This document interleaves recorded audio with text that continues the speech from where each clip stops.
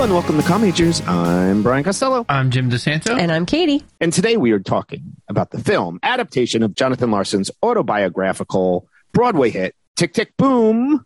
But first, as always, we ask the most pressing question of every episode. What is everybody drinking this episode? What does everybody have for us? Well, it will come as no shock is that I am having some bourbon with some bitters and a little sugar, also known as an old fashioned. What type of bourbon? Actually, it's rye. I shouldn't have said that. This is Fortunato's Fate from New Liberty Distilling, which is aged in Spanish sherry casks. I like the literary influence for tonight's film. Very nice. Yeah, I'm trying to hit 3 of the recommendations. She's probably going to get sick based on what I'm evening. saying. One is water, because Jonathan Larson couldn't afford much more than that. But he always did seem to have alcohol. Yeah, we'll talk about that. It's fine.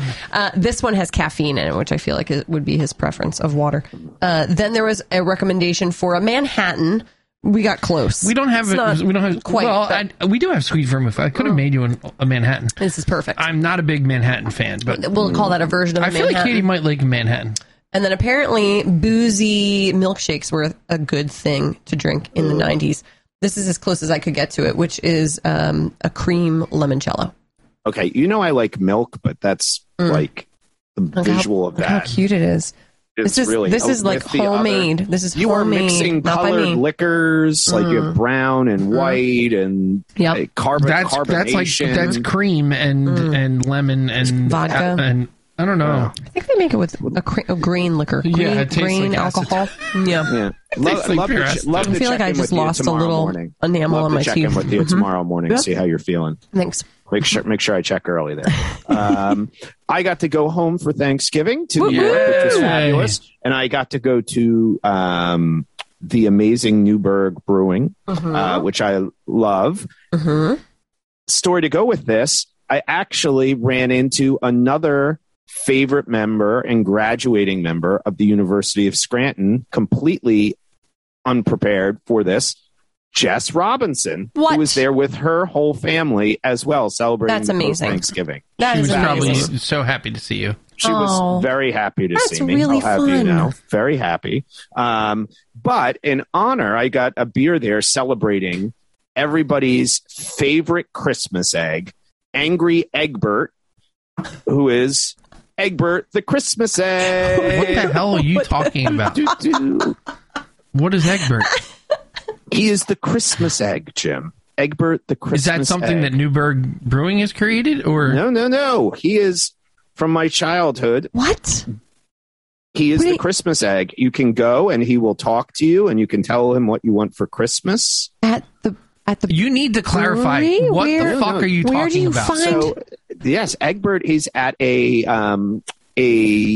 garden store. It started as a promotion, and it's a giant egg that sits on a throne, and you can go and tell him what you want for like Christmas. Humpty and he will Dumpty? talk to you. Yes, kind of. He is a Christmas egg. I have so many questions. Well, we could fact check him for next week, but here he is. I actually have a Christmas tree. I need to Him and Butch are living in the Caribbean by now. Of Egbert. That's what I was going to say.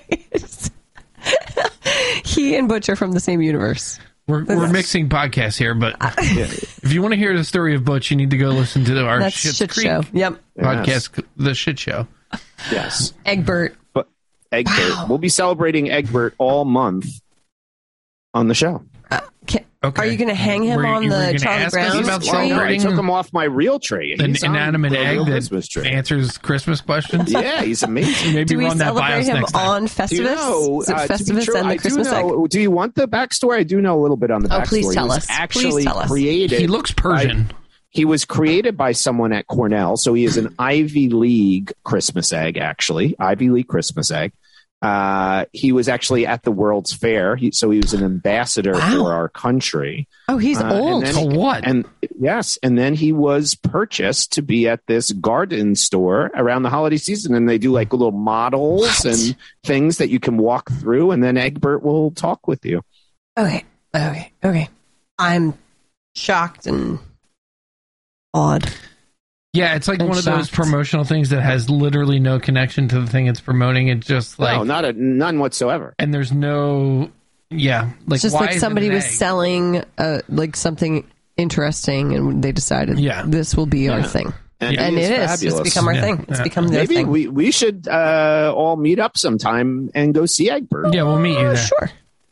He was closed. Shoot us a text us time and place. We'll meet you there. Unfortunately closed due to COVID the last few years, but I've been informed that he is back and up and ready Egbert's to go back. this year. Egbert's back. Egbert.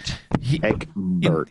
Right there. Okay, so like you look at that, there is literally nothing about that little thing that tells me it's Christmas related other than the fact that it looks like an ornament because it has a hook in it. Was he a Christmas egg at the World's Fair, or was he just a giant egg? I don't know. He looks like a Knights Templar. Like we've got to. We need to research this further. Yeah, we could research it some more. And and I will say this: that he was brought to the brewery as a fundraiser. So he's been at the brewery before, and then they brew the beer, which is a New England style IPA. He looks like a bad guy in an Assassin's Creed game.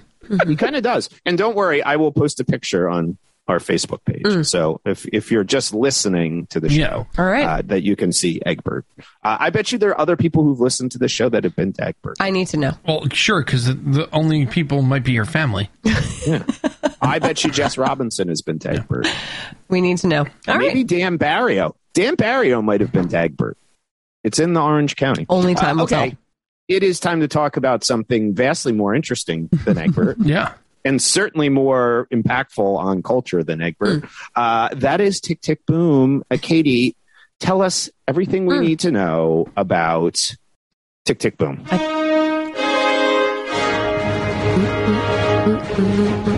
This week on the rundown. Egbert's Behind the Curtain. I feel like this week should be dedicated to Chris Cuomo. The show. This is Chris Cuomo's final rundown. No. Yeah, well, thanks for bringing that up. Gone forever. Okay. This is short and sweet, everybody. This is a 2-sentence rundown. Jonathan wants to write the next American musical, but revolving roommates, mounting debts, a serious girlfriend, and the ticking clock of his life are making the struggle real. Thank goodness for the constant inspiration of sleeplessness, New York City, and caffeine. That's it. There you go. Yeah. Directed by Lin-Manuel Miranda, based on the amazing Broadway show, new release on Netflix. So I might be crazy, but I think almost everybody has a Netflix subscription or is If you don't, what's happening? What's happening in life? Of somebody else's. So someone you know has one that you can watch. This is one of those movies that you can have instant access to.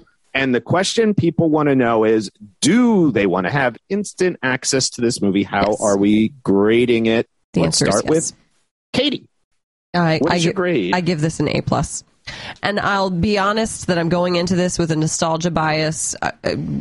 Number one, we love Jonathan Larson. Jim and I were lucky enough to see Tick, Tick, Boom on Broadway, and we have been anxiously awaiting Lin-Manuel's take on it. I was not disappointed in the least. A+.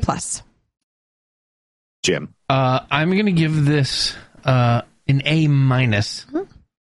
which is still very high for me. There's one or two things that I sort of that I noticed on a second watch, but I really like this movie and I'm very excited after the letdown that was the Rent movie, which is borderline unwatchable. For a whole host of reasons, mostly of like when it came out. It's like the mid 2000s was just a terrible time for so much art. I'm so glad that this was in the hands of someone who loved every bit of it as much as the folks that made Jonathan Larson a name. Yeah. Do you know what was still going strong in the mid 2000s, even when all the other art was bad, everyone? Egbert. I thought you were going to say Chances Are.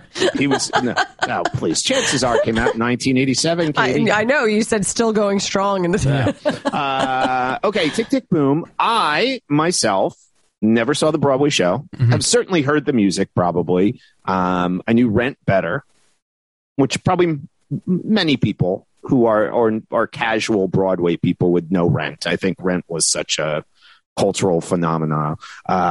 I loved this movie. I thought it was fabulous. In fact, it's achieved all the things, and I think I'm going to bring up In the Heights a bunch. I think this is so much better than In the Heights, which we talked about earlier this year. And not only did I think the performances were fabulous, which I had heard prior to watching this, like critics have been talking about Andrew Garfield as potentially getting an Oscar nomination.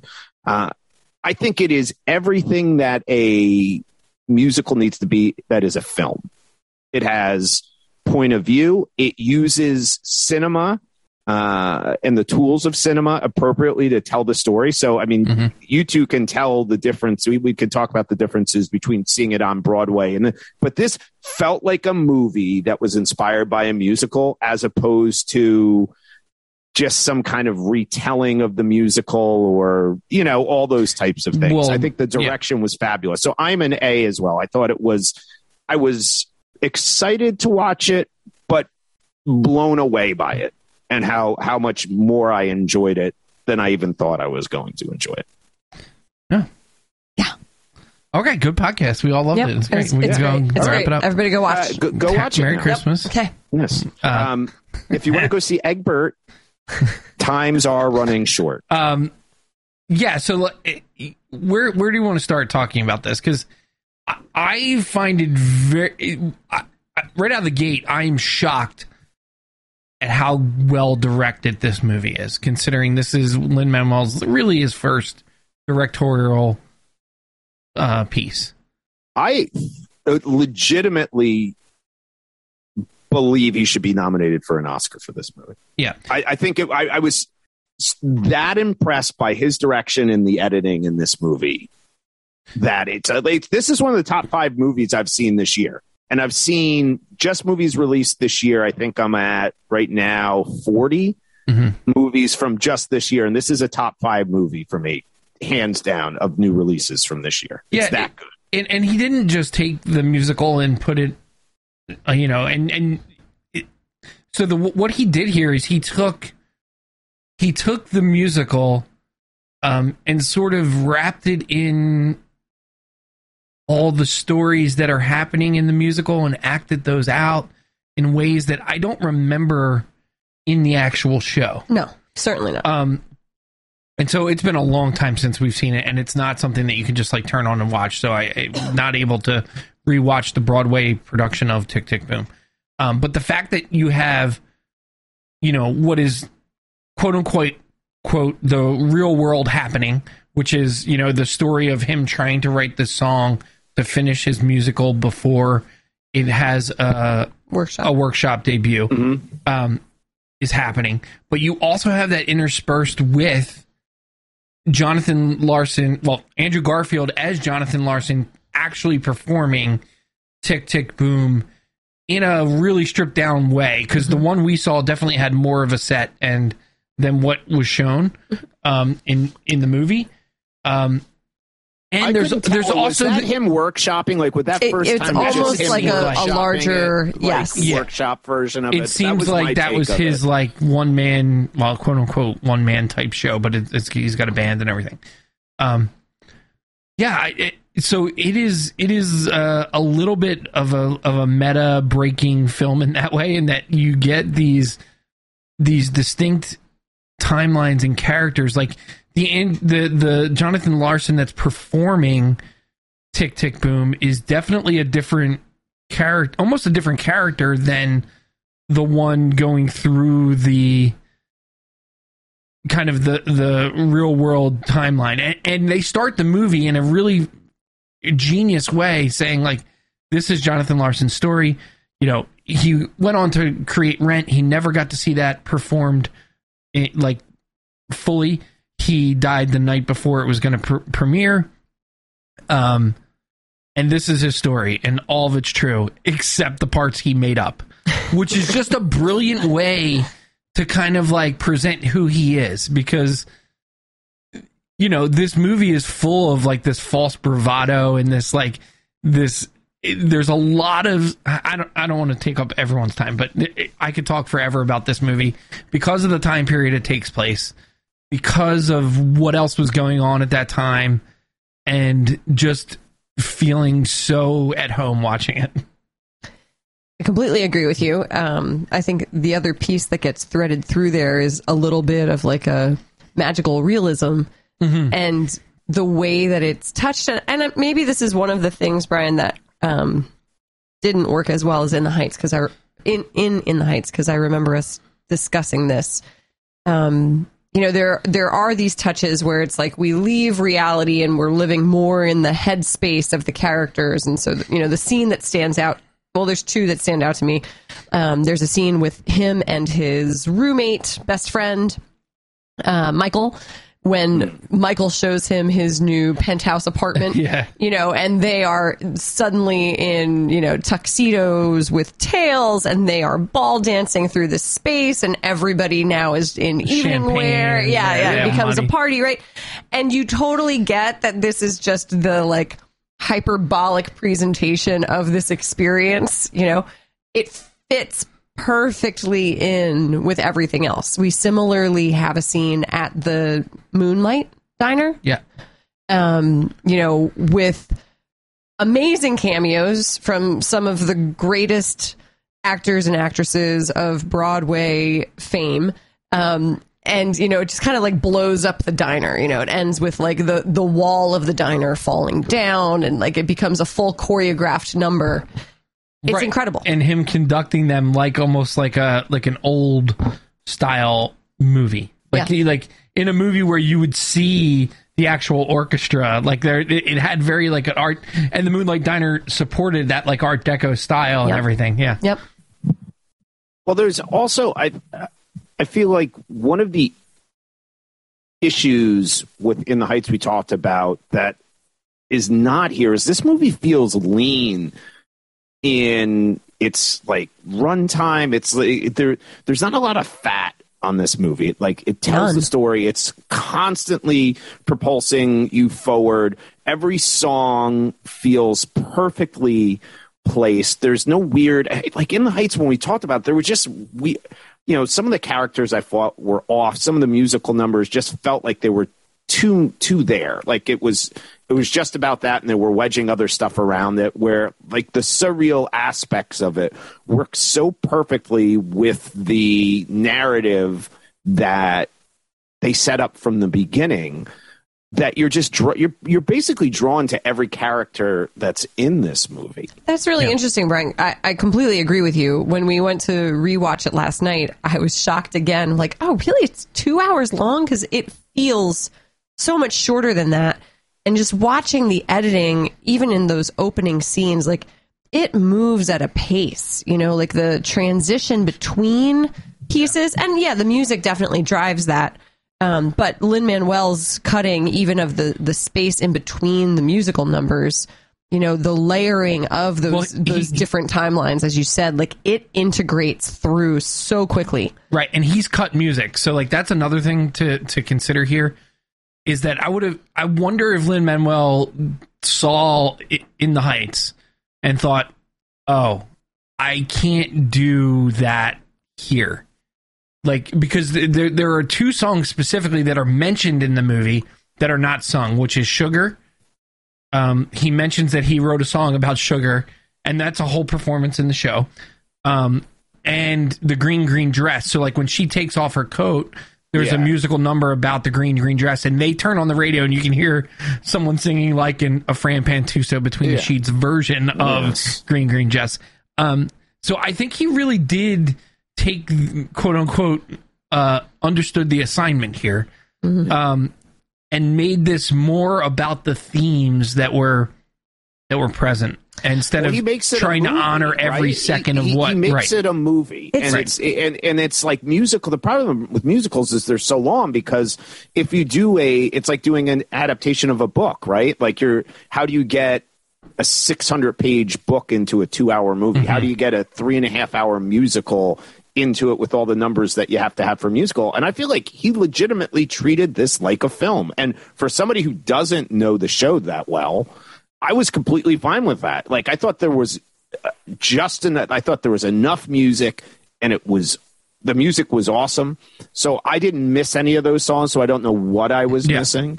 So for somebody who doesn't have a connection in that respect, I thought it was fabulous. Now, I can understand if maybe you're an intense lover of the show, missing those songs. But again, like we've talked about when we've done novels here, like sometimes you have to get you're saying, Jim, the theme or the spirit of it right. And that's the key. It's interesting to look at the 3 film productions that we've seen that Lin has had a controlling hand in, obviously most so in Hamilton.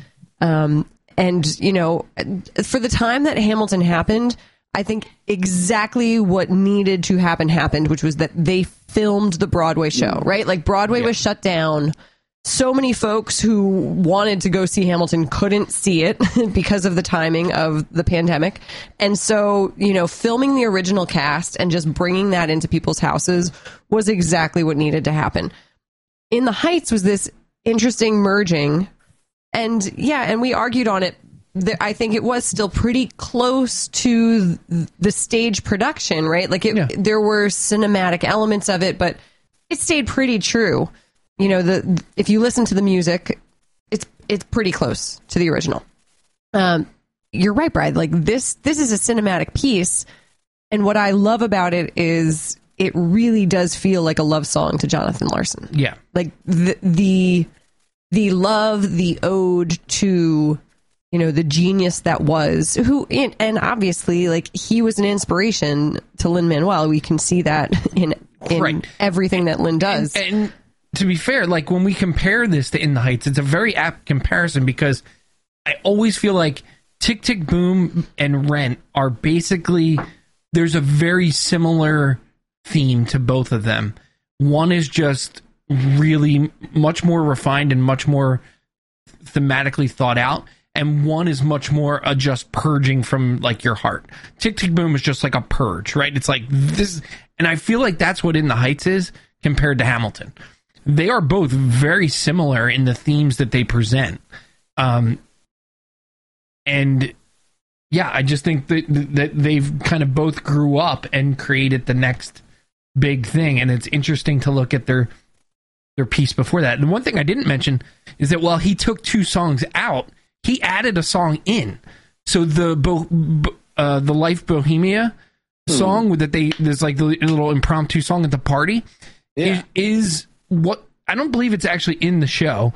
It is included on the soundtrack of the original show, but it's kind of like an afterthought, and it's almost like a demo. Yeah. And it's just Jonathan Larson singing by himself and clapping. And so like bringing that into the movie, I thought it ends up being like one of the most amazing like character pieces of the movie, because you get to see like kind of how these people are, like what their life is like, and it seems the way that they characterize that song in the movie is that this happens all the time. Yes, it's the friendship and the artistry mixed together. Right, and there's like a there's an authenticity to like who they are with each other that is shown in that song, that like he's unafraid. And to me, that's like the moment where like you get to see Jonathan doing the thing that sets him on fire, right? Yeah. And you don't really get to see that the rest of the movie. Well, and so it's interesting because he talks to the man who's in charge of the theater workshop. He talks about that he writes these jingles. He writes, and Sugar is one of the songs that they kind of pulled out of the show that plays a larger role in the show. And then his roommate, best friend Michael also says, you write these jingles all the time, or just songs about daily life, and this is the moment where we get to see it happen, right? And it is actually one of those little bits that Jonathan Larson it wasn't even part of the show, so it's like so perfectly placed and to show what it's supposed to illustrate, right? And this is like Andrew Garfield here, this performance and specifically this song, I felt like it's sort of where he disappeared for me and just became Jonathan Larson. Like there's not a moment in this movie where I recognize Andrew Garfield. I was going to say, I felt that way from the very beginning. Yeah, because the way he walks, the way he walks out on stage. Because we have video, right, of Jonathan Larson, and he has fully taken on the affect. Like when he walks on in that, how do you describe the video frame? 4x3. Yeah, at the beginning, like he becomes Jonathan Larson in that opening scene, and it's incrable. Like, well, he spent a year learning to sing for this role. He didn't know how to sing. Yeah, Lin-Manuel apparently said, like, hey, you already have the role, but can you sing? Oh, my God. And he said, well, how long do I have to learn? He said a year, and he said, yeah, I can sing. Stop it. Just fucking That's awesome. insane. He's a pretty awesome actor in general that I think flies under the radar sometimes. Like, he just does some really interesting things. The Spider-Man thing was supposed to be his big break, and then that whole thing fell apart because of the MCU, Spider-Man and stuff. But he's just good. Social Network, he's fantastic. I need to know more about him. Because to me, this fits into that like Hugh Jackman space of like, there's a difference between being an actor and then being a musical actor, right? And so there's a body chemistry, there's a choreography. Like I said to Jim last night, there are bits of choreography that aren't even, it's not dance. It's not like the dance was great, but there's just these little moments, and it's all for me with Andrew Garfield of the way he holds his space, the way he responds to the music. Like, there is something about his performance that I find mesmerizing, and it's all these little things. No, and I think this is an unbelievably accessible musical. Yeah. Even for people who aren't into musicals, like In the Heights, for example, or even Hamilton. Like, if you're not into musicals, Hamilton is the legit Broadway version, as you brought up, Katie. And I loved it for that reason, because that's what they were trying to achieve there.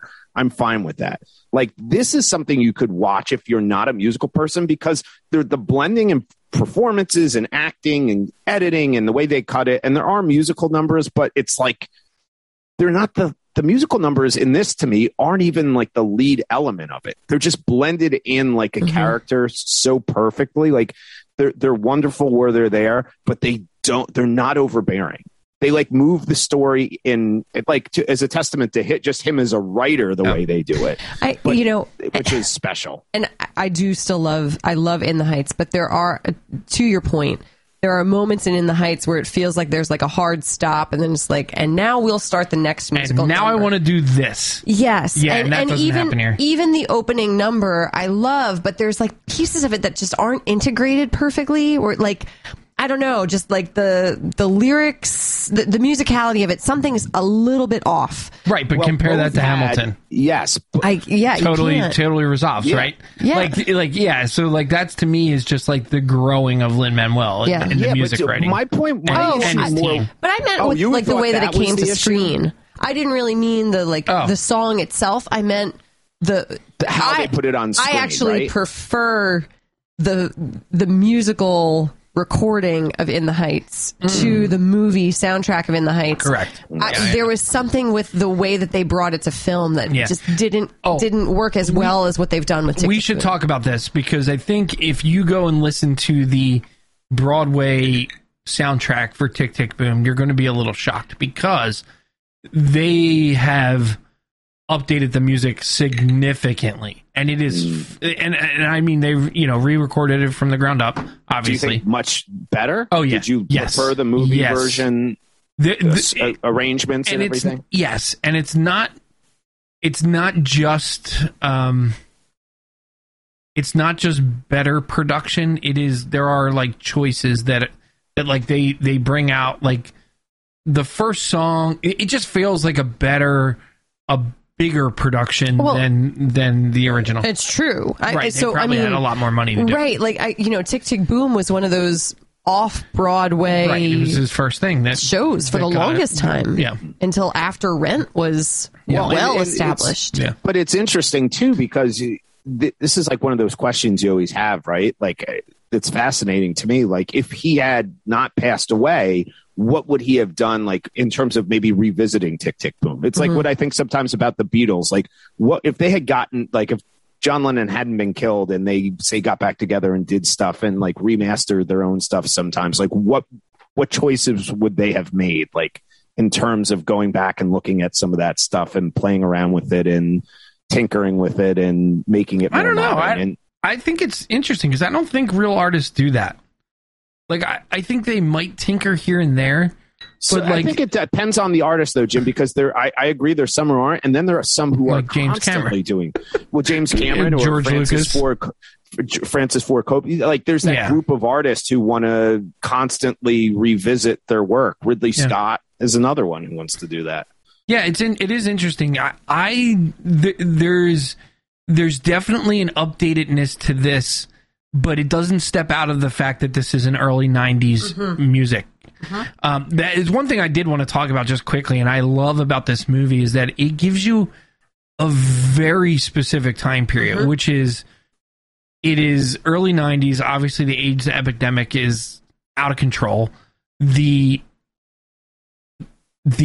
excess of the 90s or the 80s is sort of coming to an end, but we don't have Nirvana yet. Like, the world has not heard Smells Like Teen Spirit, and popular music has not changed in a way that, like, clearly he was already there, right? Like, Jonathan Larson was already in that headspace, and everyone else was catching up.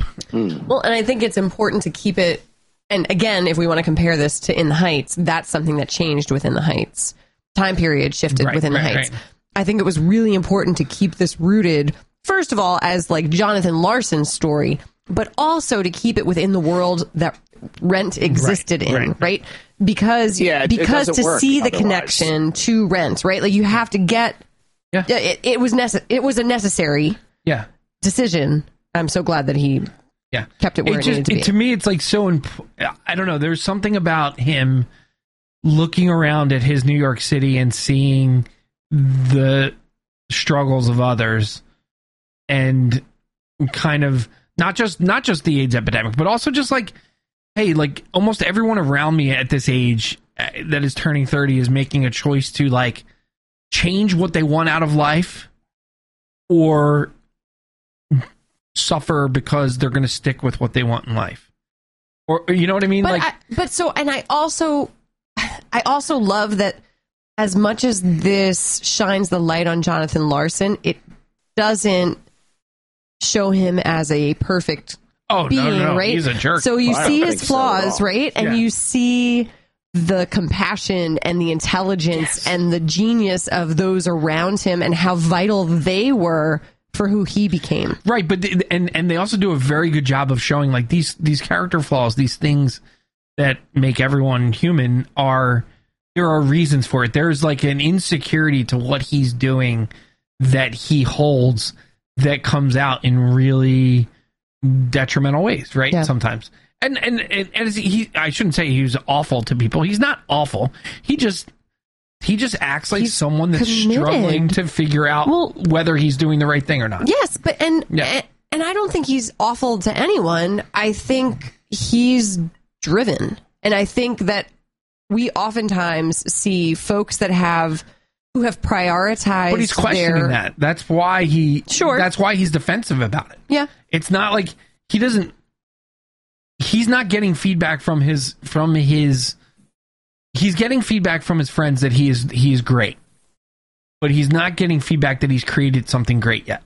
And I love that. I love that you see Suburbia play out, right? I love that you see, like, and the emphasis on this has been 8 years of my life. Like, 8 years that I have been waiting tables and trying to create this next great play. And everything that he wagers on this workshop, quitting his job and thinking that, like, I'm going to walk out of this workshop with a $10,000 check and they are going to put it on Broadway and it is going to be the best thing, and inviting everybody to come, only to realize that, like, everybody sort of already knew that this wasn't going to be the thing. Right. And and that moment with frickin' Judith Light. Can we talk about Judith Light? She's incredible. I love her just for so much, and she is perfect in this role. And before you meet her, you get the sense that this is an agent who's taking advantage of him, who's blowing him off, who's not doing her job, right? Like, not doing the thing she's supposed to be doing, not inviting people to his show. And then the conversations that she has with him, you realize she knows exactly what she's doing. Mm-hmm. and it's the next show that's going to be the big one, right? Or it's going to put him closer, right? And it's great, right? It's great on display. Yes. Yeah. It's like everybody knows that he just has to get past this one. Yeah. Except for him. Yeah. Yeah. And that's, I actually found that, and that's what, again, I think so fascinating about this movie. Again, used with the musicals, it's usually about the music, but it's almost secondary here. Like seeing this person who goes on to write this, like, game changing, maybe from musical theater, one of the most important pieces ever written, ever done. And to see like how close he came to leaving, or like that aspect of this is fascinating. Like you're seeing a genius, and like that to me is always a fascinating idea. Like that line, like how far are you willing to push it? Like if you don't get what you want, like how do you devote 8 years of your life to something like this where you're waiting tables and crummy job, all this type of like that is I love fascinating. There's some choices with this story that I think is interesting from the Jonathan Larson perspective, which is that he chose to focus on creating something that didn't pan out, right? He also chose to focus on a romantic relationship that didn't pan out. And they don't like bring that back together. There's a little bit of closure as far as like, yeah, we're probably not right for each other anymore, which is fine. But it's, to me, like, it's pretty brave to do that. Not just in the 90s when he wrote that, but it's also pretty brave right now to keep that as part of this story, which is they could have easily changed like him and Susan to be still together at the end of this movie or getting back together and they didn't. They just kind of let it fizzle. Yeah. And I think that's important for these characters. One of the other vibes I got, and I that early 90s, there's a moment where after the green dress, where she tells him that she's going to take the job in the Berkshires, where they have Michael driving him into the new place. And there is such a Seinfeld vibe to that car ride. With cars. I don't know whether it's just New York, and I'm used to seeing Jerry driving people around in cars now because of comedians in cars getting coffee.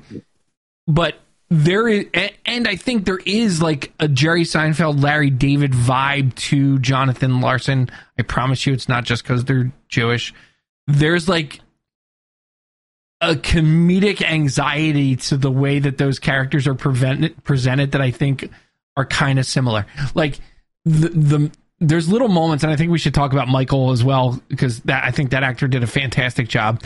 But there's little moments between them that really crack me up and show, I think Andrew Garfield's acting like really elevated. And there's this moment where everyone is screwing with him. Whenever he brings up the workshop, everyone's like, what workshop? And there's a moment where he has that with Michael, where Michael says, what workshop? And he says, Superbia. And he starts laughing, and he realizes that, like, he's like, that was funny. That was funny. And Michael walks away. And then he pauses for a moment, and he realizes that, like, and there's probably so many emotions but you see him pause and take in the fact that his friends are screwing with him. And, you know, I think in that moment, there's a lot of things he can be sort of realizing. One thing that I thought is that he starts to realize that his friends love him more than the thing that he's creating. And they're going to show up for him, but I also think he knows. What? Go ahead. We'll finish the thought. That I think he knows in that moment that it's sort of like, okay, I don't have to worry about my friends showing up, but they're showing up out of obligation to the fact that we're friends and they love me, and that's great, but I want them to be there for a different purpose. So there's a whole piece there, right, where the advice he gets after the workshop is write what you know. Right. And he created this dystopian musical, right? And part of the issue was like having a hard time connecting, figuring out the turning point of the musical, like what would make this character change his mind and go one way versus the other. you see him pause in that moment with Michael, and he brings out his notebook, and the thing he writes down is fear or love, right?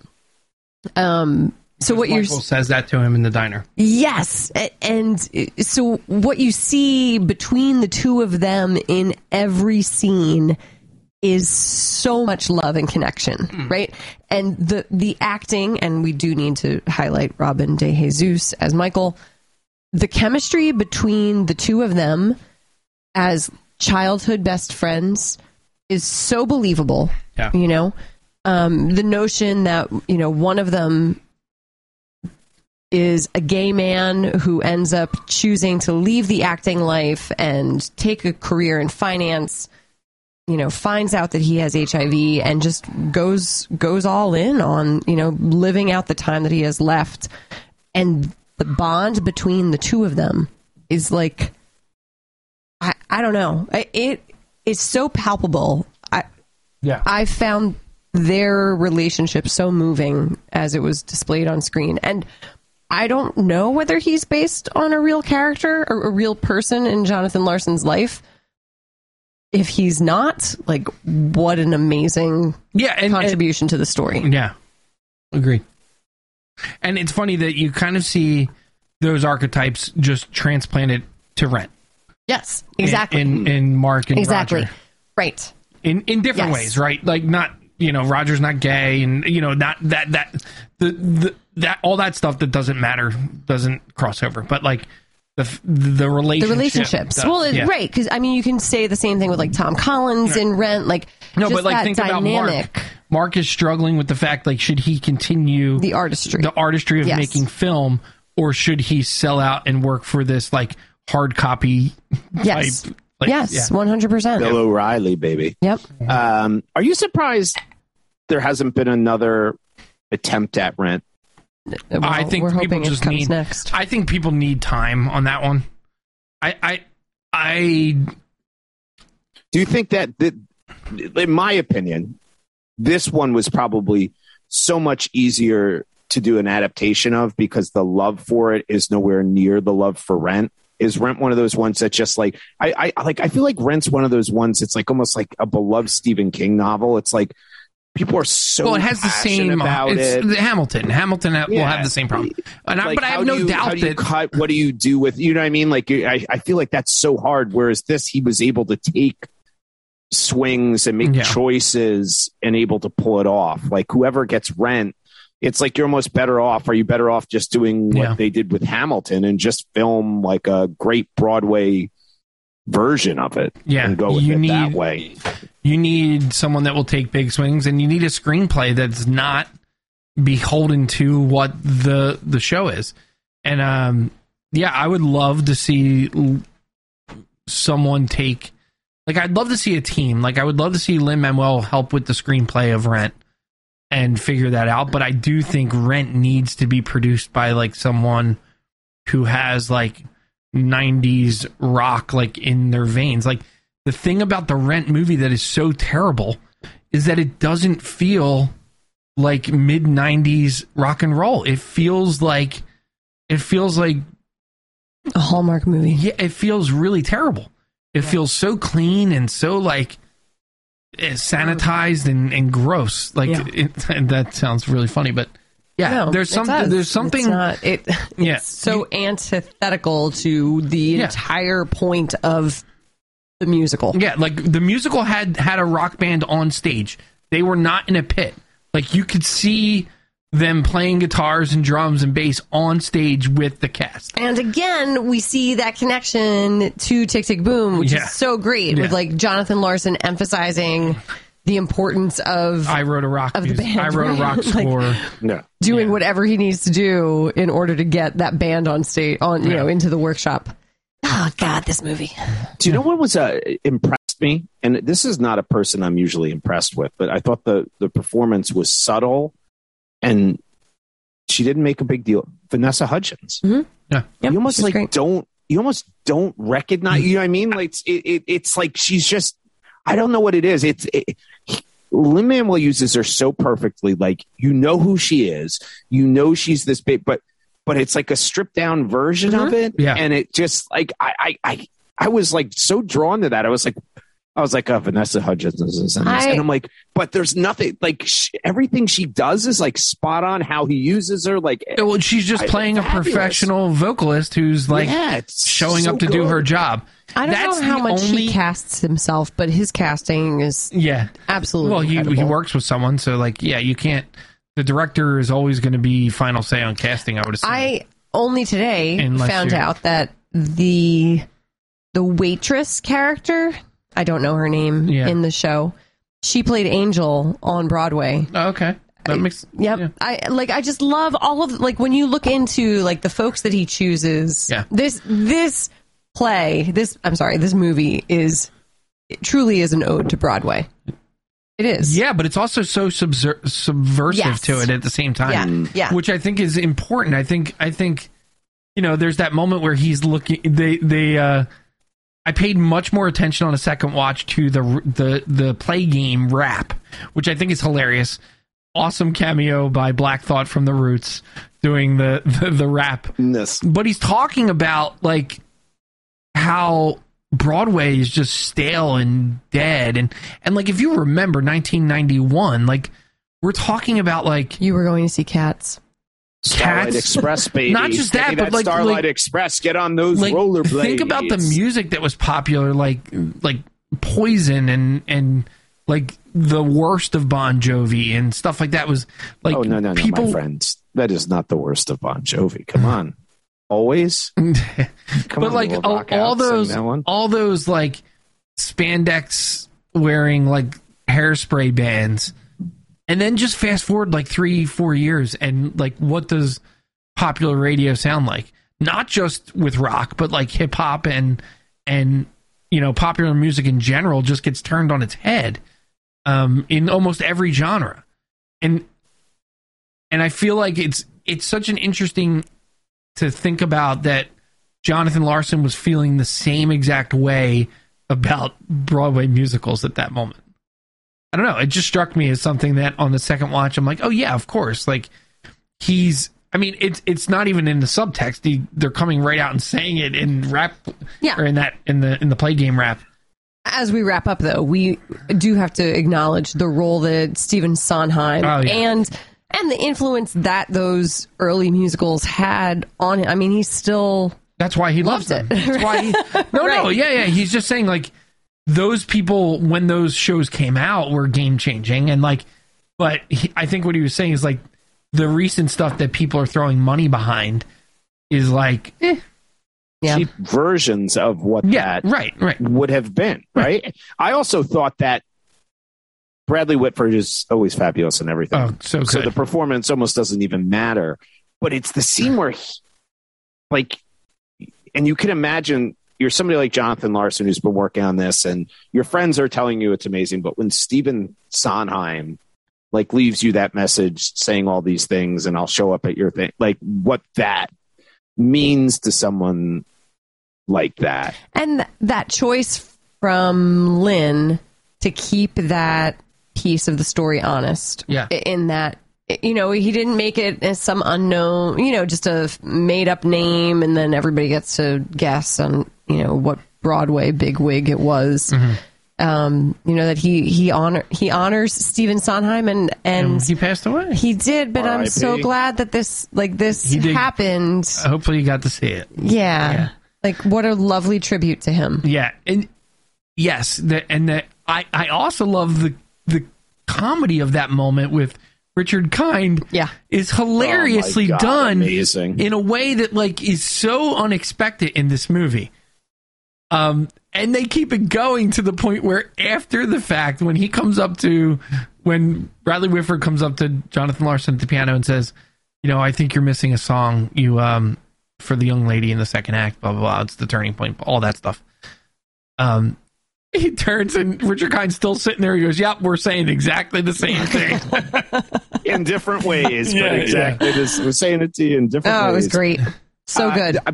But this is proof to me, too, where director's choice makes a huge difference. When you said, like, Lin-Manuel has such credibility, he can change, manipulate do whatever he wants. And I mean, he'll be called out maybe, but he can still do it.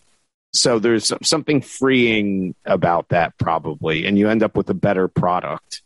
I love how he gets all of those cameos in there in such subtle ways. Himself, I thought he was funny. Freaking Mandy Patinkin shows up in the televised version of a Sunday in the park with George that they're watching, you know? Yeah.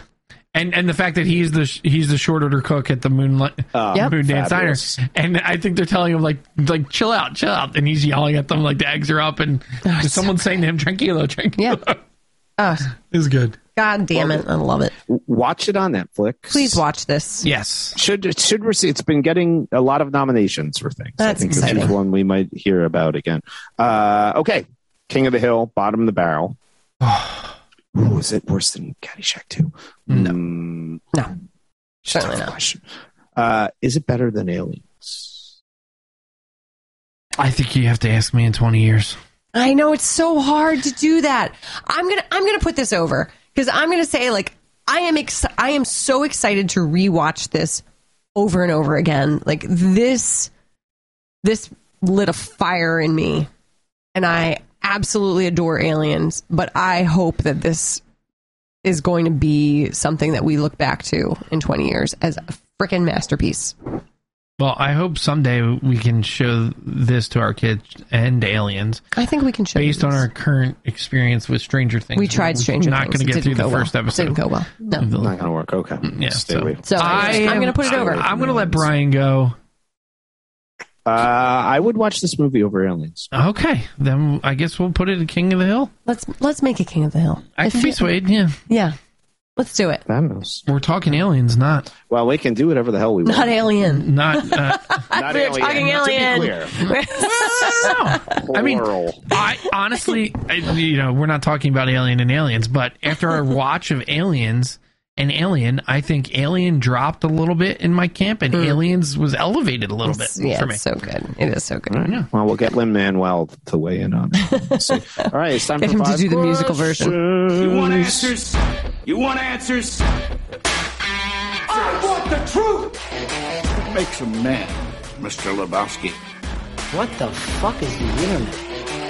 George, why? 5 question time. Jim will be answering 5 questions. Yeah. Katie will be asking. I'm excited to ask you these questions, and I have to acknowledge your role in turning me on to Jonathan Larson early in our relationship, before we were even dating. You got me into Rent, and I thank you. That's probably how I ended up marrying you. And that's how you got in my pants. Oh, God damn it. It took a nice, sweet moment. I thought that was like a positive affirmation about your relationship. And Brian, I've been waiting for that for so long. Years. I know. I was like, this is genuine. This is pure. This is what we did this podcast for. Nope. Right down there. You took me to see it in Scranton, and that woman fell down the stairs. That's what I remember about that.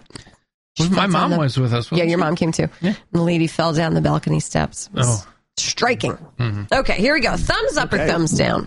Working in food service. For me, absolute thumbs down. Granted, I think I was probably in the wrong position. What was your position? I was a busboy for one night at a restaurant. So my Aunt Margaret knew someone that had, needed help at this restaurant. It was not too far from my house. It was right on Garrett Road. I went one night, and a kid I knew was also working there. He was a waiter. And I was only going to do like one night a week or something. This was during high school. I forget how old I was. I was not very old. And I worked from like 3 or 4 p.m. So like before dinner, all you did is like wrap silverware and make sure it was ready to go. And this was like a nice Italian restaurant. Like I'm talking like if you were out for the two of you, right now with inflation, it'd probably be $100 meal if you got wine, So not like Ponderosa, but thanks, Jim. Nothing wrong with Ponderosa. No, Katie worked there. I was just saying.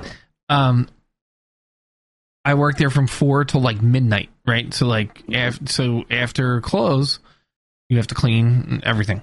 And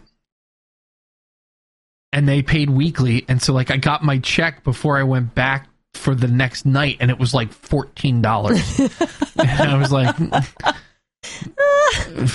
yeah, no, never doing this. I don't know if you could call my time at the Pretzel Bakery food service. I was more you were a creating. Sure, that's more my. I feel like if I was in the kitchen, I would have had a much better experience. Agreed. I mean, you've proven that. I'm kind of glad I did not find that early on, because I feel like I never would have left that. Oh, interesting. Okay. I do think that there is something about cooking for people that is a lot like performing music that is very intoxicating. I feel like that would have been a quick trip to you being some sort of an addict. Yeah. And we would have never met. Right. Yes. Okay. All right, moving on to question number 2. Would you rather live in the city or in the Berkshires? Depends on the city. If we're talking New York City, I would rather live in New York City of the 90s than the Berkshires, but I don't think I would want to live in New York City now. All right. Well, fair. Question number 3. The best play or musical adapted to film. This is so tough. Mm-hmm. I want the truth, Jim. That is a great choice, Brian. I really do love A Few Good Men. Yeah, I don't. But, so this is interesting. Are you saying that the adaptation is the best, or are you saying the play is the best? It's the adaptation. The best adaptation. Is how I read. Okay. I guess A Few Good Men is probably my favorite and maybe the best. Because I don't think the play would probably be boring compared to the movie, depending on the performances. So I would say that the film actually elevates it, except for that god-awful score. Oh, yeah, so bad. Which, to be fair, that score wouldn't have been in the play. They hated music. Yeah.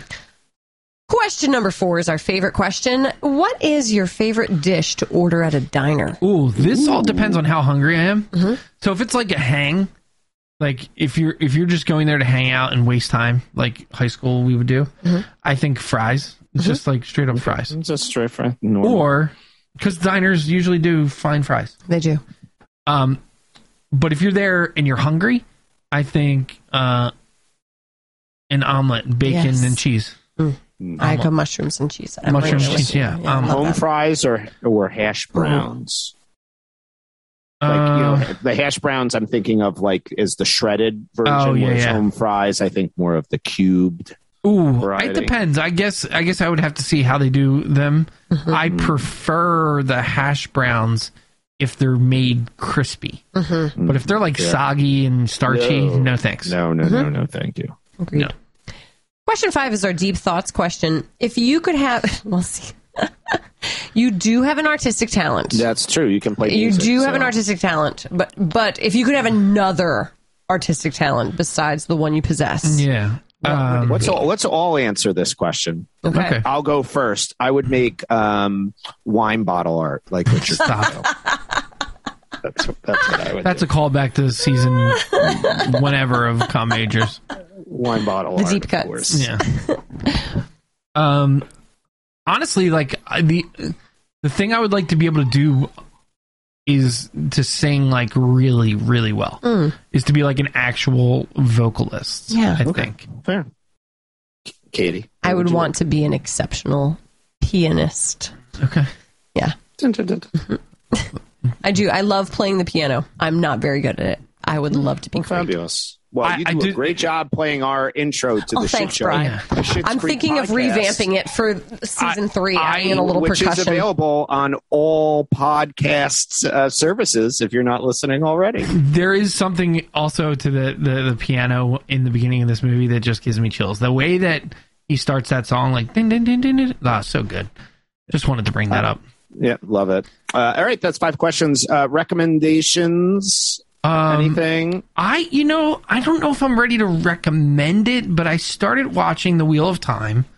on Amazon. I want to know what you think of it. I'm interested to hear your thoughts. I am halfway through maybe the second episode. I think I need to give it a little more time before I can recommend it. I never finished the book series. I think I only read 1.5 maybe before I gave it up. So we'll see. We'll see how it goes. Other than that, you are watching Hawkeye. I am watching Hawkeye. I would definitely recommend that. I would definitely recommend Hawkeye. Yes. Yeah, I am excited to see where it goes this season. So those would be my 2 recommendations. I'm going to recommend on Disney Plus The Beatles Get Back. Okay. I watched the entire almost 7 hours of it, which is not for everyone.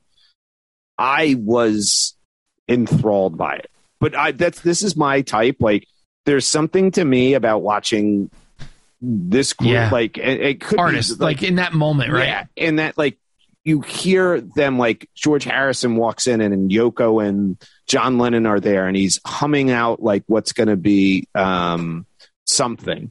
And it's like, you just see they run for like 5 minutes straight. It's just like Paul McCartney sitting there figuring out what Get Back is going to be. And then Ringo is sitting there with George Harrison. And at first they're just listening.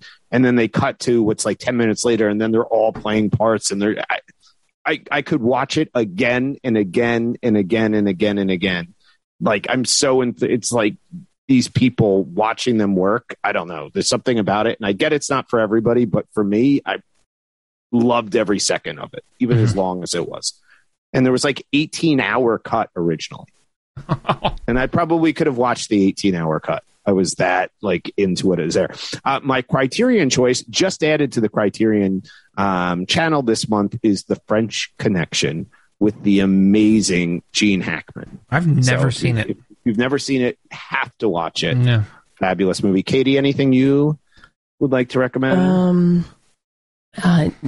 No. Cream liqueur. Survival right now is the thing that I recommend as we get closer to the holidays. Just 1 foot in front of the other. Meditation and yoga. Those are the things that I'm recommending right now. And One Hope Wine. Make sure you follow Katie to order amazing One Hope Wine. Yep. All right. We will be back soon, everybody. All right. Goodbye. Bye, everyone. Bye, everyone.